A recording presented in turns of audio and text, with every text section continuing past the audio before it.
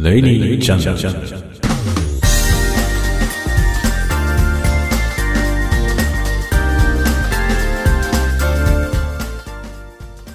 こんばんは、鈴雨レインです。今週も、映画のお話なんかをしながら、夜のひとときを楽しんでいただければと思います。まあいろいろですね、映画以外のこともあれこれやっておりまして、話したいことは山積みなんですけれども、まあ今週見た映画は今週話さないとホットじゃなくなってしまうというかですね、忘れてしまう何を言おうとしたのか分かんなくなってしまうのではないかというですね、気がしますので、映画を見れた週は映画の話をしていこうかなと今のところ思っております。来週はですね、ちょっと映画の話ができるかわからないので、逆に言うと違う話ができるかなっていう感じですね。ので今日は今週見た映画のお話をしたいと思います。今週見たのははい泳げませんという映画です。では今宵もひとときお楽しみください。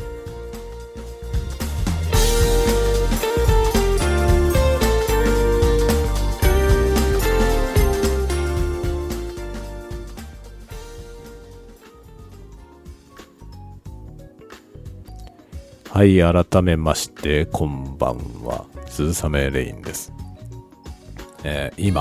ちょうど今6月13日になりました。日曜日の夜中、月曜日に今日付が変わったところです。こんばんはまあ皆さんはこれはポッドキャストですからね、いつ聞いていただいているかっていうのは、わからないわけですが、まあ自由な時間にね、いつでも聞けるという形なんですが、まあ挨拶はですね、常にこんばんはで行こうと思っております。まあなんと言いますかですね、寝る前のひとときをね、楽しんでもらうコンテンツという想定ですが、別にもちろんね、朝一日の始まりに聞いていただいても構いませんし、仕事の BGM でね、聞くともなしに耳に入れておく、そういう使い方でも大歓迎でございます。というわけで今日はですね、はい泳げませんという映画をご紹介したいと思います。この映画はですね、どうでしょう、皆さんどのぐらい注目されているのかよくわかりませんが、長谷川博己さん主演、まあ主演ですね多分、主人公は長谷川博己さんが演じている人物で、そこにですね、水泳のインストラクターとして綾瀬はるかさんが出ているという、そういうような映画でございますね。まあどっちかというと綾瀬はるかの映画という印象がありますが、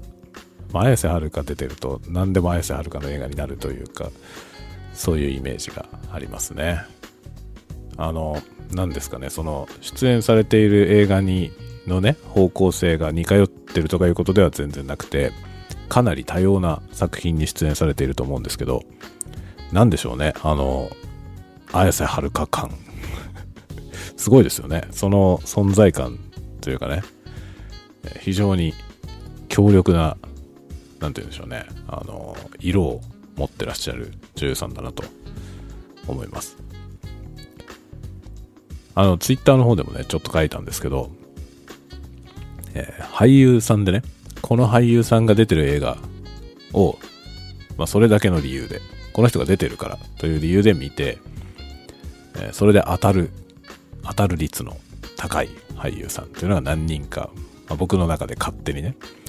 いまして、ちょっとですねツイートしたのはほんのわずかでしたけども、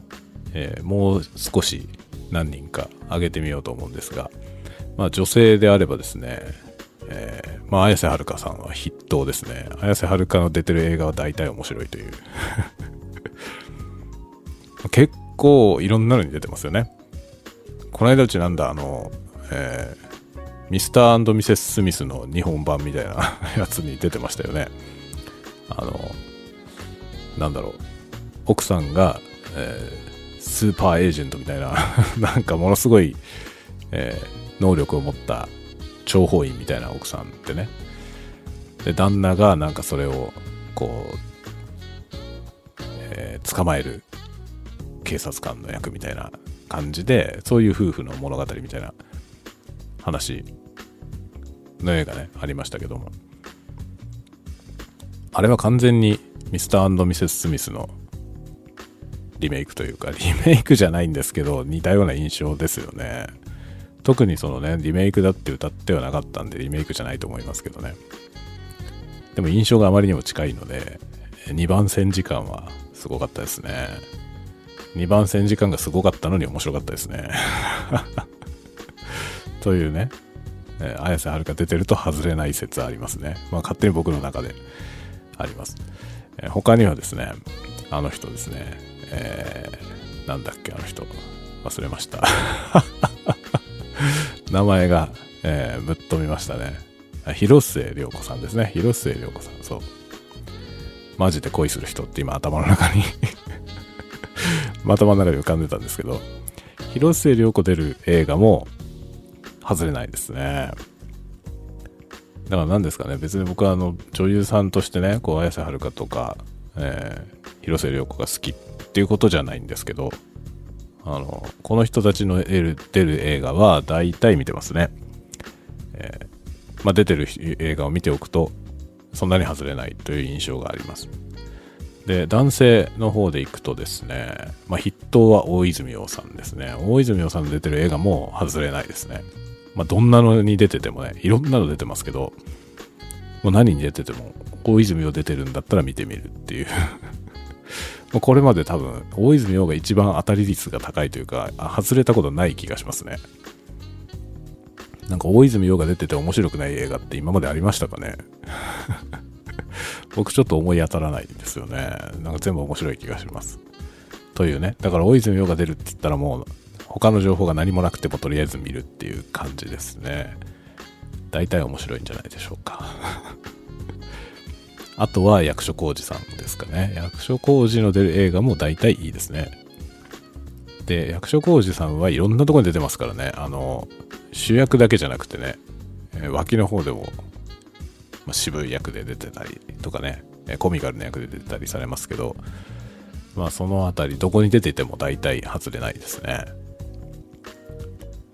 あとね、単純に俳優さんで好きな俳優さんは中井貴一さんで、中井貴一さんの出てるやつも大体見てますね。中井貴一さんはね、もうそもそも映画がどうこうじゃなくて、彼の芝居が好きなので、まあ、彼が出てれば満足ですね。他の要素がどうであれというね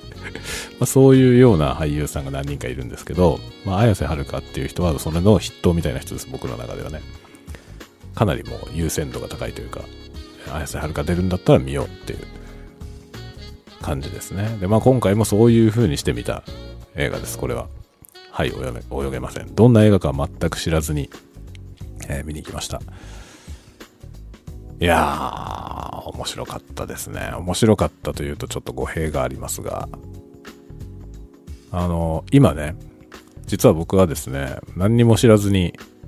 綾瀬はるかが出るという情報しか知らずに見に行って、結構なんだろうな、ポスターを見てね、ポスターしか見たことなかったんですけど、そのポスターを見て想像していたのとだいぶ違う映画で、かなり衝撃を受けたんですよね。で、今ここでね話すにあたって結構衝撃を受けたので、このネタバレにならないようにするにはどこまで喋っていいんだろうかとちょっと考えたんですよ。で、よくわからないので今公式サイトを見てきました。で、特報が上がってるのでその特報の映像を見てきたんですけど、ですね、ネタバレないですね特報に全部入ってました。逆にあんな特報を出していいんでしょうか僕は結構焦りました。あれを見てと思って、こんなに全部特報に入ってたのって思って、多分なんだろう、予告編っていうのは公開前に出る予告編と公開した後に出る予告編、予告編というか特報、公開した後出てるやつは特報ですが、その特報のねで内容っていうのはこう公開から時間が経つにつれてだんだんネタバレ部分が増えていくっていうのが大体世の常なんですよね。なんですがこの映画まだ公開したばっかりですね。10日の日に公開したのか、何しろこの週末に公開された映画なんですよ。なのでまだ数日しか経ってないんですけど、もう完全に、ネタバレ要素が要するに隠されているネタがないあれって感じでしたね。今ちょっとどこまで喋っていいんだろうかと思ってね見に行ったんですけど、あれ全部公開されてるじゃんみたいな感じでした。というわけでタブーがありません。何を喋ったところでネタバレになりません。もう、特報に全部出てますという状態でした。でもまあ気をつけて喋ろうかなとは思います。若干ね。いろいろね、細かい要素はぼかして喋ろうと思いますが、気になれば特報を見れば全部書いてありますというねそういう感じですね。でね、当初僕はこれをですね、コメディ、ドタバタコメディだと想像していました。で、冒頭からですね、ドタバタコメディの感じで始まります。そういうものを想像して見に行って、その通りのものが始まるということで、いいなというね、そのね、期待通りのものが見られるだろうと。そういう感じでしたね、最初の方は。で、このね、主人公、長谷川博己さんの演じている主人公がまた面白いんですね。とても面白いキャラクターを作っていて、彼はですね、大学で哲学を教えている先生なんですね。哲学の先生っていうのはね、変わった人が多いですよね。哲学を専攻する人っていう自体がね、変わってますし、そのまま教授になっちゃうような人、教授なのかどうかはちょっとわかんないんですけどね、劇中であんまり言及されてなかった気がしますね。講義はされてましたけど、彼の役職が、どういうものなのかってことはちょっとわかりませんでした。教授ではないかもしれません。ただ学生の前で授業を行う人ではあります。先生と呼ばれている人ですね。で、専門は哲学ということで、哲学をやってる人にありがちなというかですね、結構ステレオタイプなねキャラクター設定なので、実際に哲学をやられてる方から見たらこうじゃねえよっていう部分はねあるんだと思いますが、一般の我々からするとね、哲学をやってる人のイメージはあんな感じだよねっていうね、かなりステレオタイプなキャラ付けがされていました。いろんなことをねこう理屈っぽく考えて、で自分が理屈っぽく考えて納得できないと物事が進まないタイプの人というね、そういう感じの人ですね。で朴訥とした感じの派手さはないんですけど、まっすぐな人で、あんまり裏がないっていうかね、風変わりな人物でありますけど悪い人ではないというイメージの人物像で、この彼がですね、幼い頃のトラウマによってね、泳げないと、水が怖いと、極端に水を恐怖するという人なんですね。でこの人が何か一念発起してですね、もう結構40代設定でも40何歩っていう設定になってましたね。で長谷川博己さん大体そのキャラクターの年齢よりも3つ4つ年が上かなぐらいの感じで、キャラクターとの、彼の年齢のリンクっていうのはあんまり齟齬がないというか、そういうイメージの40代の方ですね。そういう主人公です。この40代の男性、哲学の先生がですね、トラウマによって水を恐怖するという人なので、全く泳げないわけですね。泳げないどころか水に顔をつけることすらも怖いという、そういうレベルの人です。その人がスイミングスクールに一年発起して通うという、そういう話なんですよね。それはちょっと面白そうでしょそのね、コミカルなことになりそうな予感がするじゃない。で、僕はそのポスターを見て、ポスターではね、その主人公が堅物の理屈っぽい人であるっていうことは書かれてなかったんですけど、40代のね、おっさん、泳いだことのないおっさんがスイミングスクールに通うという。で、そのインストラクターが綾瀬はるかという話で、これは面白そうだなと思うわけですね。で、そのようにして見に行ったらですね、そのような感じのものが始まるんですね。で、一年発起してそのスイミングスクールの門を叩くわけですが、そのね、受付をするところで一悶着あるわけですよね。で、そのね、受付のやり取りも結構ドタバタで面白おかしい感じなんですよ。で、結構コミカルに描かれていて、もちろん彼はね、その幼い頃のトラウマとはいえね、その泳いだことがないから、でしかも結構その水のことが怖いからやろうと思って来てはいるんですけど、どうしてもやっぱりね、まずそんなに覚悟ができてないというか、そういう感じなんですよね。で、その葛藤みたいなものが面白おかしく描かれていて、笑いを誘うんですよ。笑いを誘うので笑って見てるわけですね。で、笑いながら見て、で彼が、初めてのレッスンを受けるってことになって、そうしたらですね、その一緒に同じコースを受講する、仲間というのがね、グループレッスンなので何人かいるんですけど、その仲間がみんなおばちゃんなんですよ。で、彼40代の男性以外の人はみんな女性で、その女性たちは、全員もっと年が上なんですね。50代60代くらいのおばちゃん方がいるわけです。で、その人たちの会話がもう軽妙でめちゃくちゃ面白いんですよね。もうすごく下世話なことも言ってるしね。で、フランクでしょ。そのおばちゃんたちはみんなそのバリアフリーですからね。で、新しい人が入ってきてね、その新しい人はもうおばちゃん連からすれば若い男性なわけですよ。40代のおっさんですけどね。40代のおっさんでも若い男性なんですね。彼らがおばちゃんたちから見るとね。で、からかったりしながらね、軽妙にやるわけですよ。で、そのなんというか底抜けに明るいコメディっていう感じので始まって、そのコメディだろうと思って見ていたらですね、次第に様子が変わっていくわけですね。で、トラウマっていうのがね、最初のところで、物語の最初のところで、幼い頃にね、その親戚の おじさんに、漁船に乗せられて海でね、漁船から海に投げ入れられたっていう経験があって、それがトラウマになっていて泳いだことがないみたいな語りになるんですけど、その後5年後っつってこのね、そのスイミングスクールに通うエピソードになるんですね。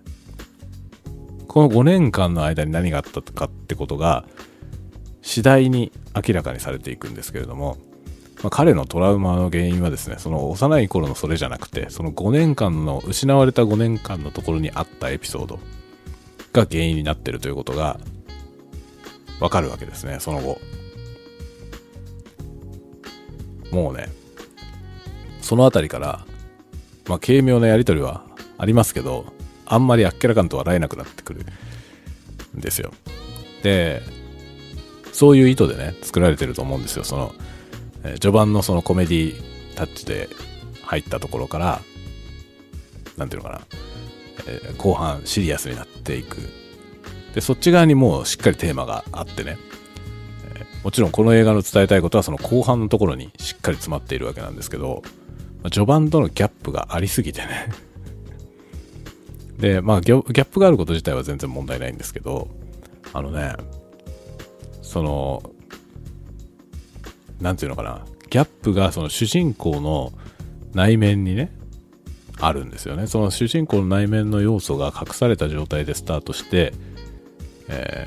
笑わせてくるわけですよね。笑わせてくるので笑っちゃうわけですけど、笑いながら見てるわけですけど、そのね、明らかになっていく要素が重すぎて次第に笑えなくなっていくんですね。で、笑えなくなっていくだけじゃなくて、その笑っていた数分前の自分のことをね、嫌悪するようになってしまうんですね。自己嫌悪に陥るんですよ。後半のエピソードのところでこう重い話が出てきた後、序盤のことを思い出すとね、その重い傷を背負っているその主人公が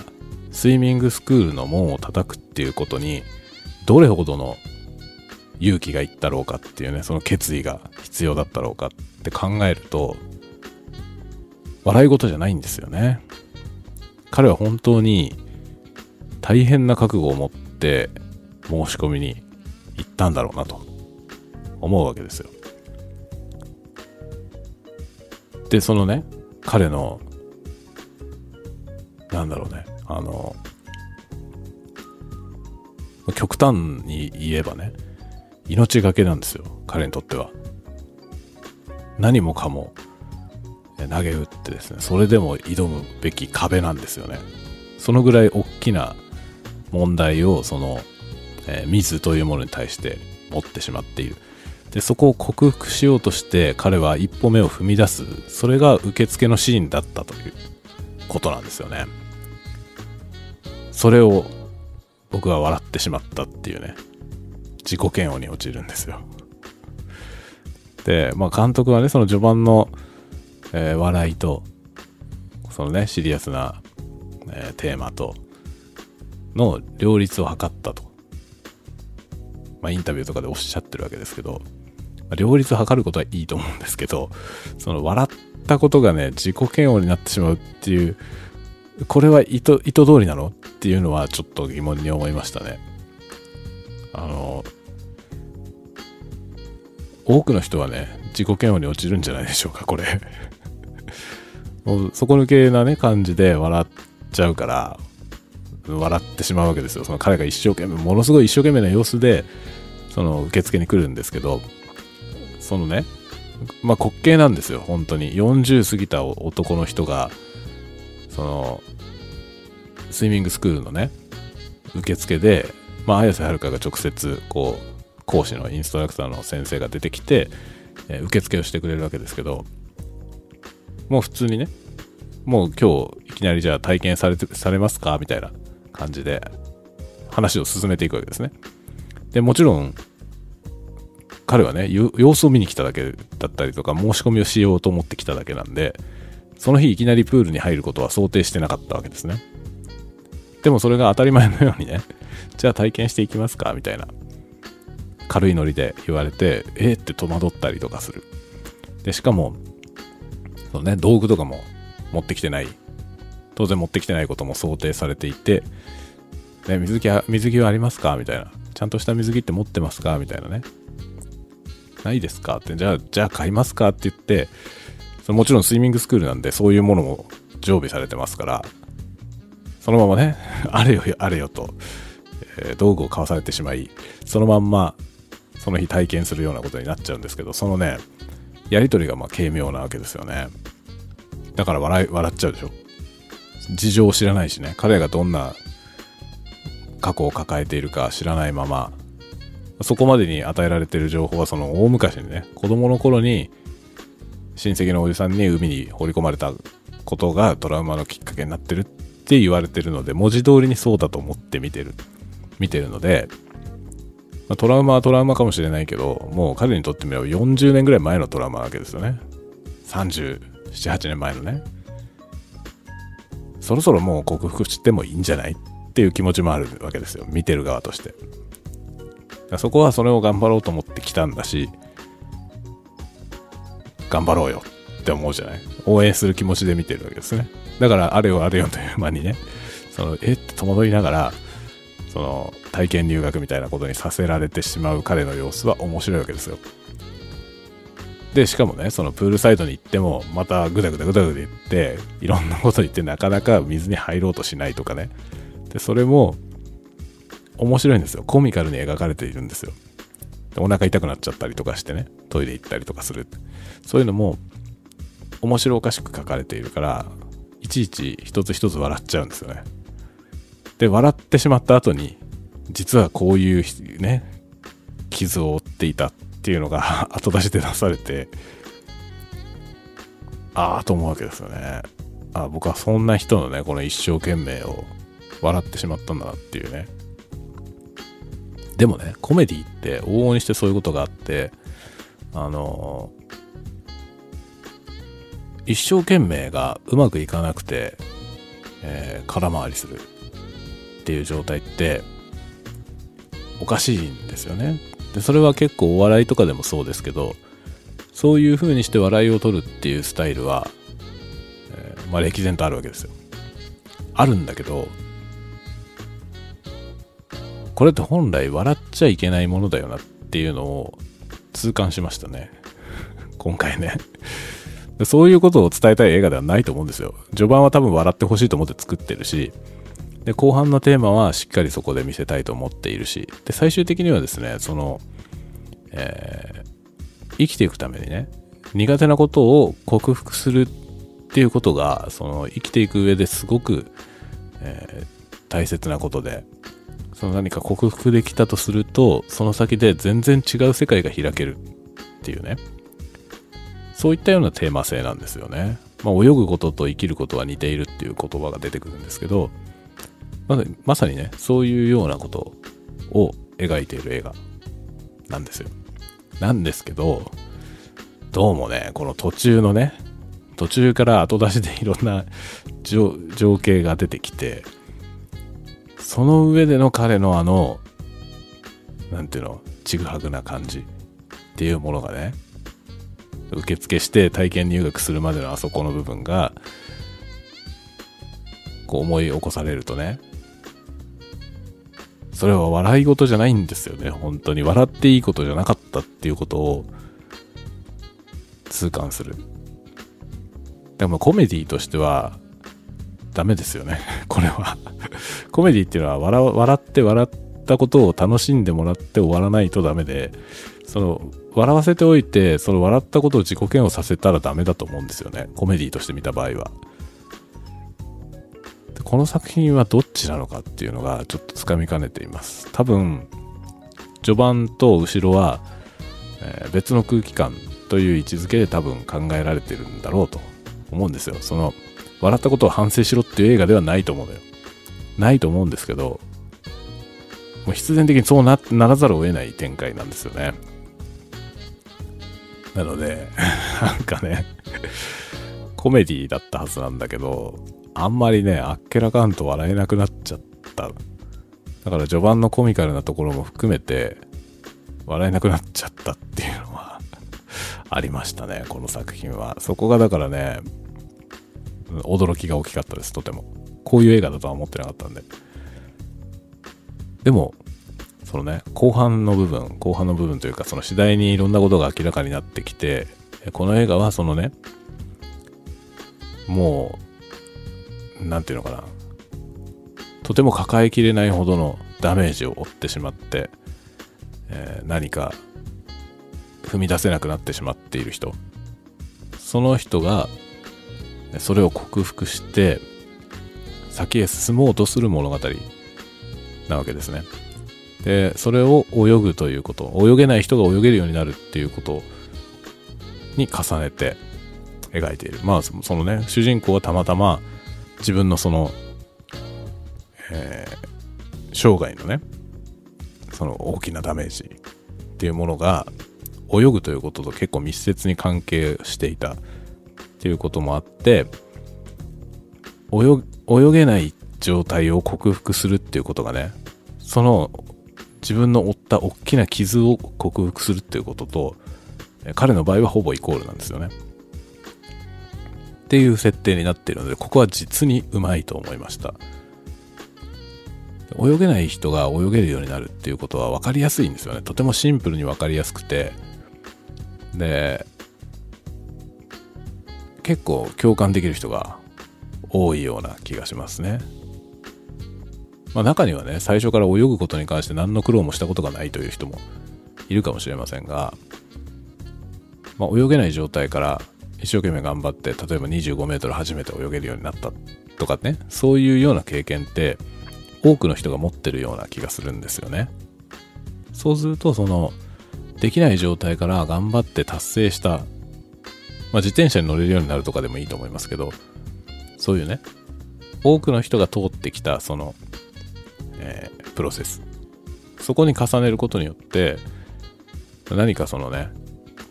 苦手を克服するっていうね、それと重ねて思い起こす。そうするとみんなにとって分かりやすい作品なんじゃないかなと思うんですよね。そのできないことをできるようにする、苦手を克服する、例えば、嫌いな食べ物ね、それを食べられるようになるとかね、そういうそのなんていうのかな、克服ですよね。これがテーマになってると思いますね。でその克服するっていうことによって大きく世界が変わる。泳げない人が泳げるようになったら世界が変わりますよね。それに重ねていろんなことがね、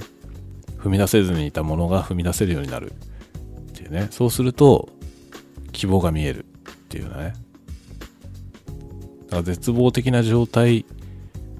は訪れてしまうことはあるわけですけども、そこは本当に望みが絶えてしまって絶望ではなくて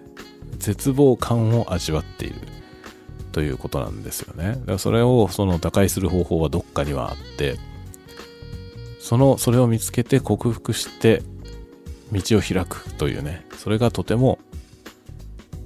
生きてるという意味でね大事だと、そのようなことが描かれている作品なんですよね。だからテーマはすごく深いし、多くの人が多分分かる話だと思いますね。多分自分の中で似たような何か越えなければならないけれどもなかなか越えられない壁みたいなもの、そういうものに対してどうやってアプローチしていくか、それを泳ぐっていうことのアドバイスとしてね、綾瀬はるかのキャラクターが語ってくれるわけですね。でこの先生の言葉が一つ一つね非常によくわかる。で多分泳げない状態から泳げるようになったことがある人はその言葉を聞くと感覚としてわかると思うんですね。でとても印象的なんですよ。これはね非常にいい映画でした。特にね哲学の先生っていうのは最初ね序盤のコメディのところで見てた限りでは、哲学の先生っていうのはキャラクターとして面白いので、そういうちょっと普通の人とはだいぶ感覚が違うものの見方をしたりとか考え方をする人、そういう人がスイミングスクールっていうね、とても身近なものとリンクすることによってそこのズレっていうんですかね、ズレ感を楽しむっていうそういう設定なんですけど、でももう一つここには裏テーマを入れやすい要素があって、哲学の先生なので学生からですね、先生人はなぜ生きるんでしょうかという、もう哲学の人が生涯をかけて追い求めるテーマ、命題ですね。これを質問されるんですね。人はなぜ生きるんでしょうか。この問いは映画のですね多分中盤ぐらいに投げかけられますね。で先生はですねその学生にじゃあそれを君の課題にしようということでそのまま返すんですね。学生は先生に質問をしたんです。人はなぜ生きるんでしょうかと。そしたらそれが課題として与えられた。人がなぜ生きるのかあなたが考えてみましょうと、そういう課題を与えられて、彼は彼なりにいろいろ考えます。そして彼なりの結論が後半の方で出されて、こういうことだから生きるんじゃないかと思いますと、彼は自分の答えに行き着いたわけですね。で先生はそれに対しても特にねそれが正しいとも違うとも言いません。哲学ですから正解があるわけじゃなくて、考えることそのものが目的ですね。でこの問いに対して映画は何か答えるのかと思いながら見ているとですね、水泳のインストラクター綾瀬はるかが演じているキャラクターが答えらしきものを投げます。それがね素晴らしいんですね。人はなぜ生きるのか、人はなぜ生きるのかっていうことを彼女が考えるわけじゃないんですよ。そうじゃなくて彼女は泳げない人に泳げるようになってもらいたくて、いろんな方向からアドバイスをするんですね。その中で泳ぐことと生きることは似ていると。似ているけど違うという趣旨で彼女は話をするんですね。その中に非常にいい言葉がいっぱい出てきます。次から次に。これはね、本当に、いろんなところでね、道に迷っている人、比喩的な意味ですよ。文字通りじゃなくて、比喩的な意味で自分の進むべき道を迷っていたり悩んでいたり、何か克服しなければならない何かを抱えていたり、でそれがあっさりクリアできなくて苦しんでいたり、そういう人に役立つようなメッセージがね、山ほど入っています。しかもそれは全て人生においてこういう局面ではこうしようみたいな啓蒙みたいな、そんな話ではなくて、自己啓発とかそういう話ではなくて、単に泳げるようになるためのアドバイスとして出てくるんです。これはもう本当に見事にできていて、でこの話はもともとはね、原作はエッセイらしいんですね。書かれた作家さんが実際に体験したこと、泳げなかったのをスイミングスクールに行って泳げるようになったらしいんですけども、それをベースにして書いた本らしいんですね、もともとは。でもこれがね、見事に功を奏しているというか、水泳っていうテーマで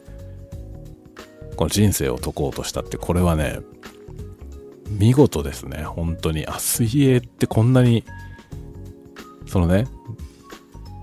自己改革というか自己啓発のそういうことに通じている言葉がいっぱい出てくるスポーツだったのかと、驚きがたくさんありました。いろんな言葉が出てきます。ぜひ劇場でご覧ください映画の回し物みたいになってますけどね。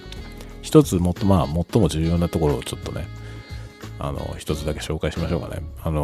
これはね、別に紹介したからといってネタバレとかそういう話じゃなくて、全然問題ないと思いますが、クロールをするときにクロールを教えるんですけどね、で段階を追って次第にこう教える内容が変化していくんですけれども、腕の描き方を説明するときに、腕は上に上げると、上げたら落ちちゃったっていう感じで動かすというアドバイスをするんですね。泳ごうとするんではないという、泳ごうとしないでくださいと、そういうアドバイスをします。泳ごうとするんじゃなくて泳いじゃっている。腕はかくんじゃなくて持ち上げたら落ちちゃったっていう感じで動いてみてくださいと。そして見事に脱力した生徒たちはですね、みんな上手に泳げるようになるんですね。泳ごうとするのをやめたときに泳げるようになる。探すのをやめたときに探し物が見つかるという井上陽水の歌がありましたけどね。それなんだなということですね。生きることと泳ぐことは似ている。生きるんじゃない、生きちゃっている。これですね。人はなぜ生きるのか。生きてるんじゃない、生きちゃってるんです。これがそのインストラクターの先生の答えですね。これなんじゃないかっていう気がするでしょ人はなぜ生きるのか、なぜ生きてるとかね、理由があって生きてるんじゃないんです。生きちゃってるんです。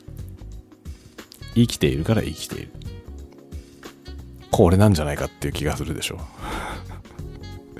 これはね、見事だと思いました。泳ごうとして泳ぐわけじゃない、泳いじゃっている。まあ水に入ったら浮かんじゃったからね。で腕を上に上げたら落ちちゃったとね。で手のひらをこうね、向きを変えたら自然に上体がひねられると。ひねられたら口が水面から上がって息継ぎができると。で息継ぎもね、水中で息を吐くんですけど、息を吐いてしまうというね、その溜めたものを失っていくということじゃなくて、借りたものを返すって思ったらどうですかと。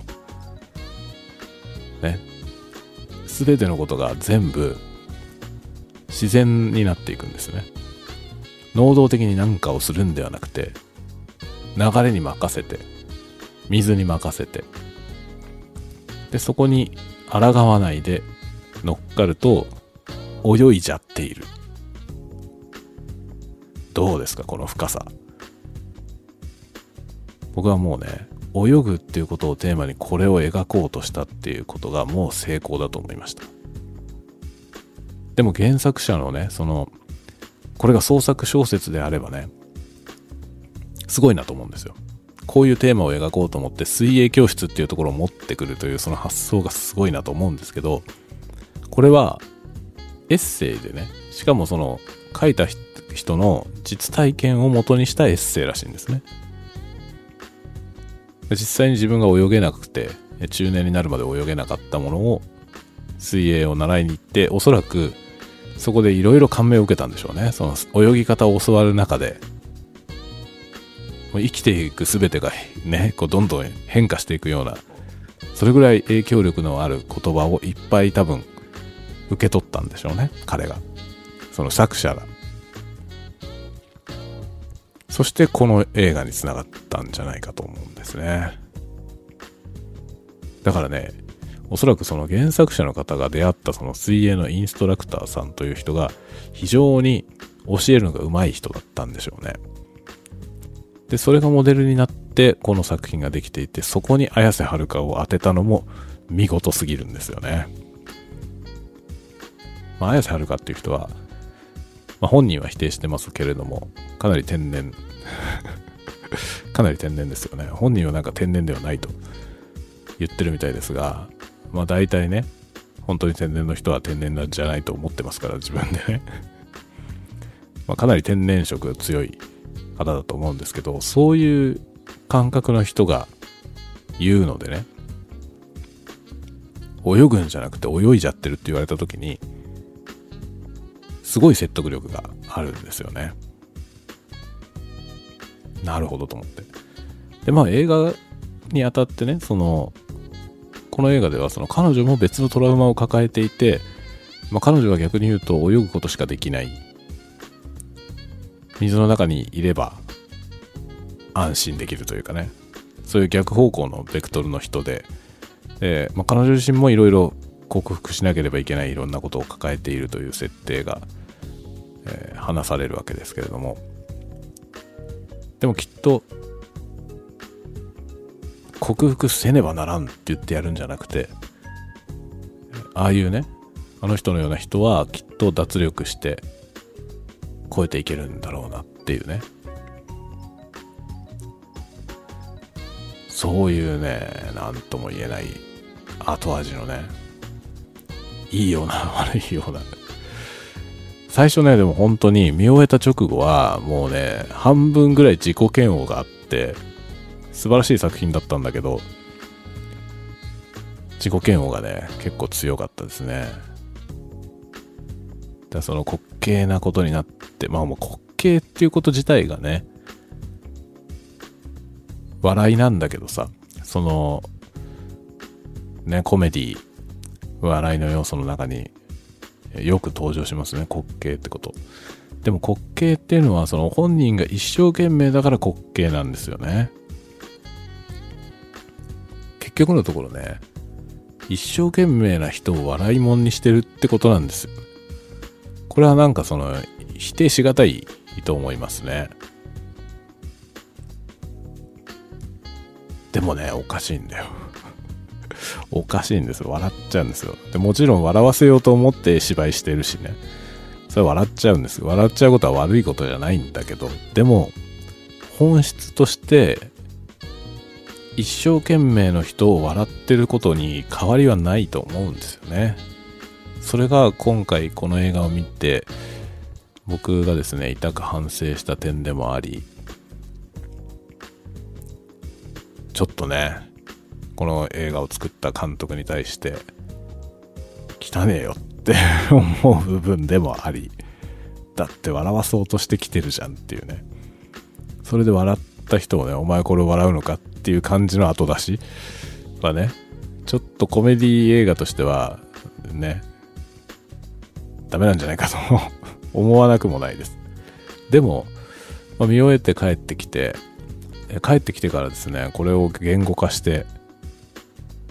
今見てきたものに対して言語化していくにつれて、この映画の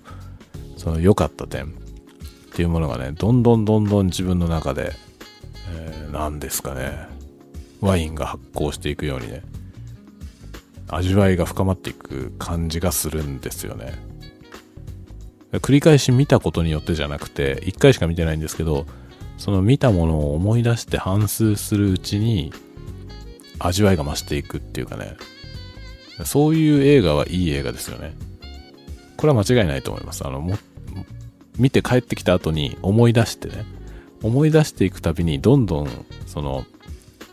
思い出が、彩りが豊かになっていくっていうかね、そういう映画は多分いい映画ですね。だからこの映画は間違いなくいい映画だと思います。コメディの部分が後出しで自己嫌悪になることだけが気になるけど、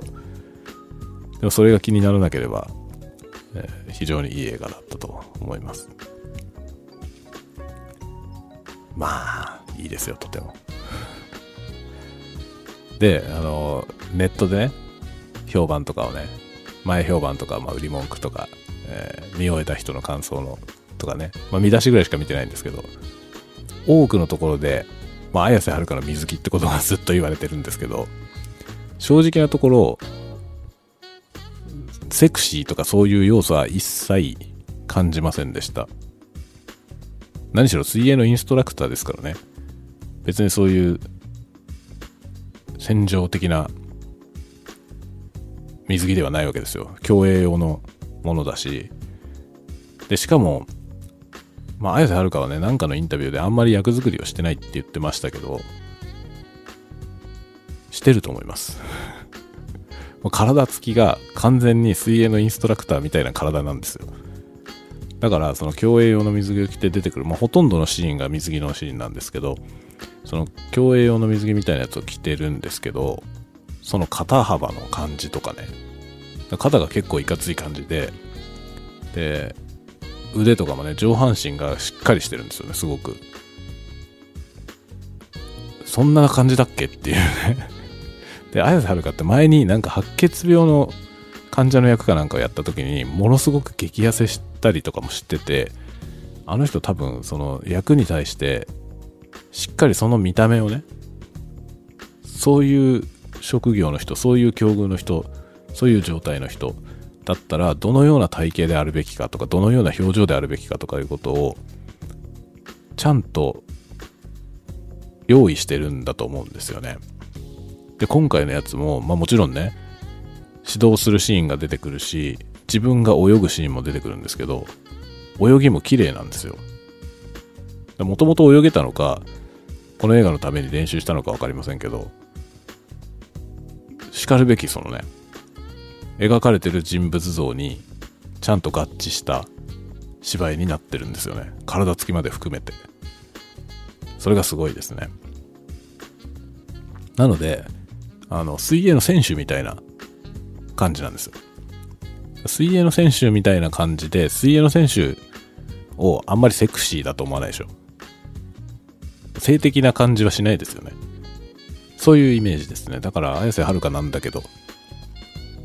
綾瀬はるかの水着って感じではないですよ、全然。そういう、そればっかりね、ネットの記事見たらそんなのばっかり出てくるんですけど、でも正直そういう感じじゃなくないっていうのが僕の感想でした。なんかね、健康美というか、綺麗な人ですからね、とても。かっこよかったです、とても。素晴らしくいい芝居だったと思いましたね。何しろね、出てくる人たちはみんな芝居がいいですね。特にいいのがそのおばちゃん連ですね。脇役なんですよ。映画の本質としてはすごく脇役なんですけど、おばちゃんたちのそのやりとり、軽妙なやりとりは笑えますね。結構笑えないようなね話もしてるんですよ。なんかそのね、死んだようにそのね、水に浮かんでください、死体だったら浮くからとか言って、死んだようになってくださいって言った時に、おばちゃんたちはもう自分たちはね、なんかもう一人目の子供を産んだ時に2回死んだとか言ってんですよ。でだからもうね、お手のもんだとか言って、もう死んでんだとか言って浮かんでるんですけど、浮かびながらそういうことを喋っているというシーンがあってね、それはもうハードなね、その体験、個々人のね、そのハードな体験を語ってるんですけど、そのおばちゃんたちが軽妙な口ぶりで笑い話として喋ってるので、そこはなんか底抜けの感じで笑えるんですよね。あっけらかんと笑える部分で、安心して笑える、そのおばちゃんたちトークの笑いっていうのは結構安心して笑えて、おばちゃんたちに悲壮感とかそういうものが一切ないからですね。そこがね、とてもこの映画の救いだったなと思いますね。それ以外の要素はもうみんな重いので、まあその重さと軽さのバランスっていうところが、この映画はね多分バランスを取るのは非常に難しかったと思いますが、バランスはこれは意図通りなのかっていうことは若干気にはなりますが、僕は、かなり満足のいく映画でした。とても、好きな映画になりました。今回ね、これを見て、これでまた綾瀬はるか出てたら素敵な映画説、これがですね裏付けられていく感じですね。また一ついい映画が増えたというねイメージがありました。また次、綾瀬はるかが出たら見ると思いますどんな映画であれ、一応見ると思いますね。はい、というわけで、はい、泳げませんという映画、ぜひ、ご覧いただければなと思います。今月ちょっとね、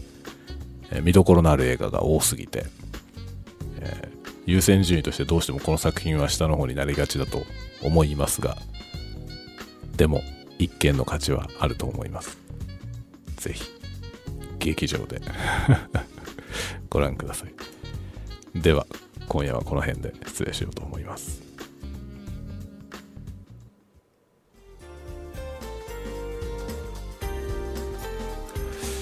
はい、いかがでしたでしょうか。取り留めもない感じになりましたが、割とね、その序盤のコメディレリーフを笑って、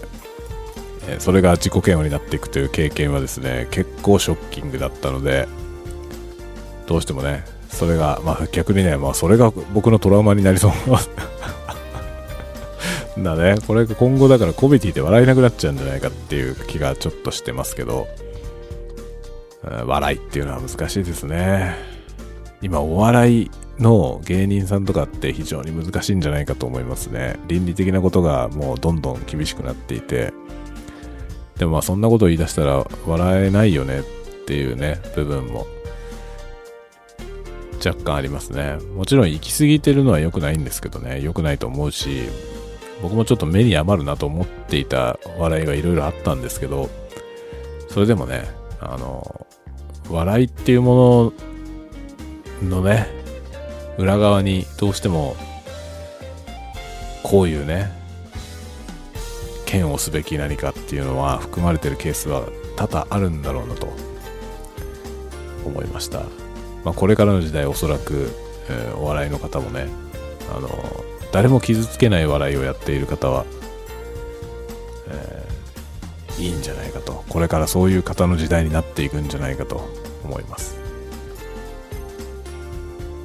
そういう意味では笑いの世界は多様性とは反対の方向に進んでいるような気がちょっとします。難しいですね、笑い。僕もですね小説を書いてますがね、その小説は笑いを描きたいんですよね。笑わせたいものを書いてるんですけど、今回のこれを見てね、自己嫌悪にならない笑いじゃないとダメだなとちょっと反省をしております。僕の書いてるものは割と自虐で笑わせてるところがあって、結局はその自虐的に笑わせるっていうのは